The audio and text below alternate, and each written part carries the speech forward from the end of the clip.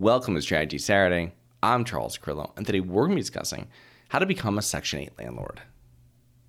Have you always wanted to invest in real estate but didn't have the time, didn't know where to find the deals, couldn't get the funding, and didn't want tenants calling you? Since 2006, I've been buying income-producing properties in great locations that provide us with consistent passive income while we wait for appreciation in the future and take advantage of tax laws while we're waiting. And unlike your financial advisor, we invest alongside our investors in every property we purchase.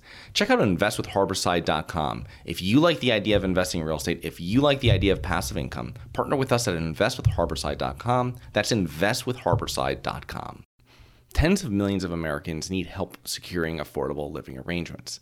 Many of these Americans will turn to Section 8 housing program in order to be connected with landlords who can provide clean, affordable housing. So first off, what is Section 8? Well, Section 8 refers to Section 8 of the Housing Act of 1937. And this act was amended in 1974 and was passed by Congress to create the Section 8 program. Section 8, as it is referred to, authorizes the payment of rental housing assistance to private landlords on behalf of low-income households in the United States. Of the 5.2 million American households that received rental assistance in 2018, approximately 2.2 million of those households received a Section 8 housing choice voucher. 68% of total rental assistance in the United States goes to seniors, children, and those with disabilities. The Housing Choice Voucher Program provides tenant-based rental assistance so as a tenant can move from one unit of at least minimum housing quality to another, and landlords are not required to participate in the voucher program. Some states have laws that prevent landlords from discriminating based on source of income, and these laws are not applicable in all areas, and the program remains voluntary in most places. Voucher amounts are based on fair market rents calculated in the area by the Department of Housing and Urban Development, HUD. The Section 8 tenant process. So the most important factor for Section 8 eligibility is income. And the program is available for very low income and low income individuals. In other words, individuals earning 50% or less than the area's median income. Local public housing agencies, called PHAs, are in charge of screening potential tenants and administrating vouchers to individuals and families. The next part of the process is the wait list, and potential tenants outnumber vouchers. So once the local public housing agency approves an individual or family, they are put on a waiting list. And as a side note here, the waiting list sounds terrible. More people need help than there are vouchers. But once a tenant gets a voucher, they do not want to lose it. In other words, they will be more likely to pay their portion of rent on time, respect the property, and respect their fellow tenants in order to not lose that voucher. Once the voucher is handed, the tenants can now start looking for qualified housing. So what's the Section 8 rental process? Well, typically, Section 8 vouchers pay for approximately 70% of the tenant's rent and utilities, and voucher payments are made directly to the landlord's bank account. Tenants then cover the remaining 30% themselves. A voucher holder searches for and locates a rental apartment that they would like to rent. The landlord then completes a request for tenancy approval form. It includes information about the property, rental amount, utility costs, address, etc. Next, the landlord screens the tenant just as they would screen any other tenant. Now, once approved by the landlord, the local agency reviews the rental, the documents, and the tenant's income to make sure that they can pay the 30%. etc., and schedules an inspection. This part of the process can take many weeks from the time it's scheduled to the time it is inspected. The local agency wants to make sure that the unit meets HUD's housing quality standards before the lease is signed and the tenant moves in.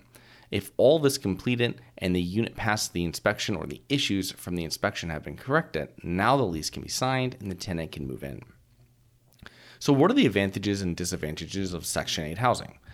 So Section 8 advantages would include guaranteed regular payments, right? The government's portion is paid directly to the landlord every month. Annual rent increases. HUD will allow for annual rent increase, usually 5% to 8%.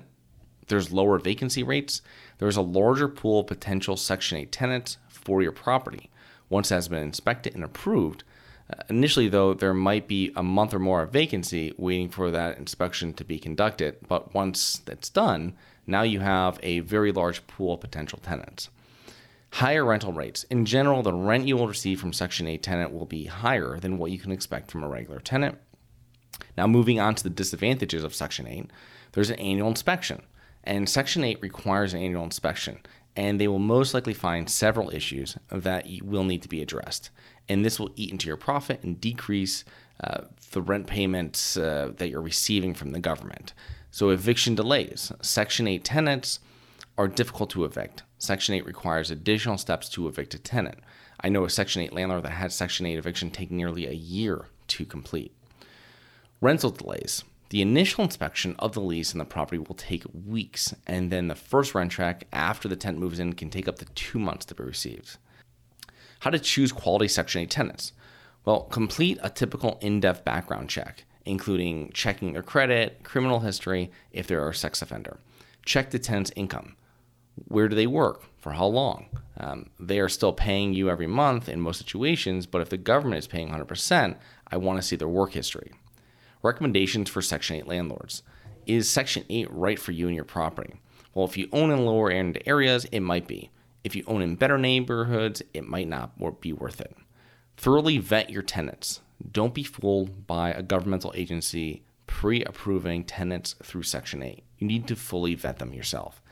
Manage the tenants. Section 8 properties need to be managed by property management companies with extensive Section 8 experience. Like a larger percentage of their units they manage are Section 8. Rules need to be provided to tenants from the beginning, and tenants need to follow them. Next is tenant-proof the units. Section 8 or not, any rental units in low-income areas need to be tenant-proofed. Minimize items that can be broken. Use materials and flooring that is very resistant to wear and tear. If it can be broken, it will be. Now, my experience with Section 8 was very short-lived. 10 plus years ago, I owned a beautiful 3-family property, original hardwood floors, 100 years. It was like 120 years old, and I was like the third or fourth owner. It had these beautiful pocket doors. It was just a great property. And my property manager says that we have a Section 8 person and starts the process with them. And an inspection is scheduled for like 5 weeks out. And after the inspection, the inspector said everything was perfect inside the unit or inside the property, but said that there was flaking paint on the foundation. The bricks were painted around the outside of the property. So I would need to paint this prior to them getting approval and then moving in. The only problem is it's February in Connecticut. You cannot paint outdoors when it's 20 degrees. So after having the unit vacant for almost 2 months, I rented it to a regular tenant that was there for over 5 years. So just remember, if you choose to rent Section 8, you are renting and entering into a voluntary business relationship with the government that you can avoid. But if you own D and C- real estate, it might be a good move. So I hope you enjoyed. Please remember to rate, review, subscribe, submit comments and potential show topics at globalinvestorspodcast.com. Look forward to 2 more episodes next week. See you then.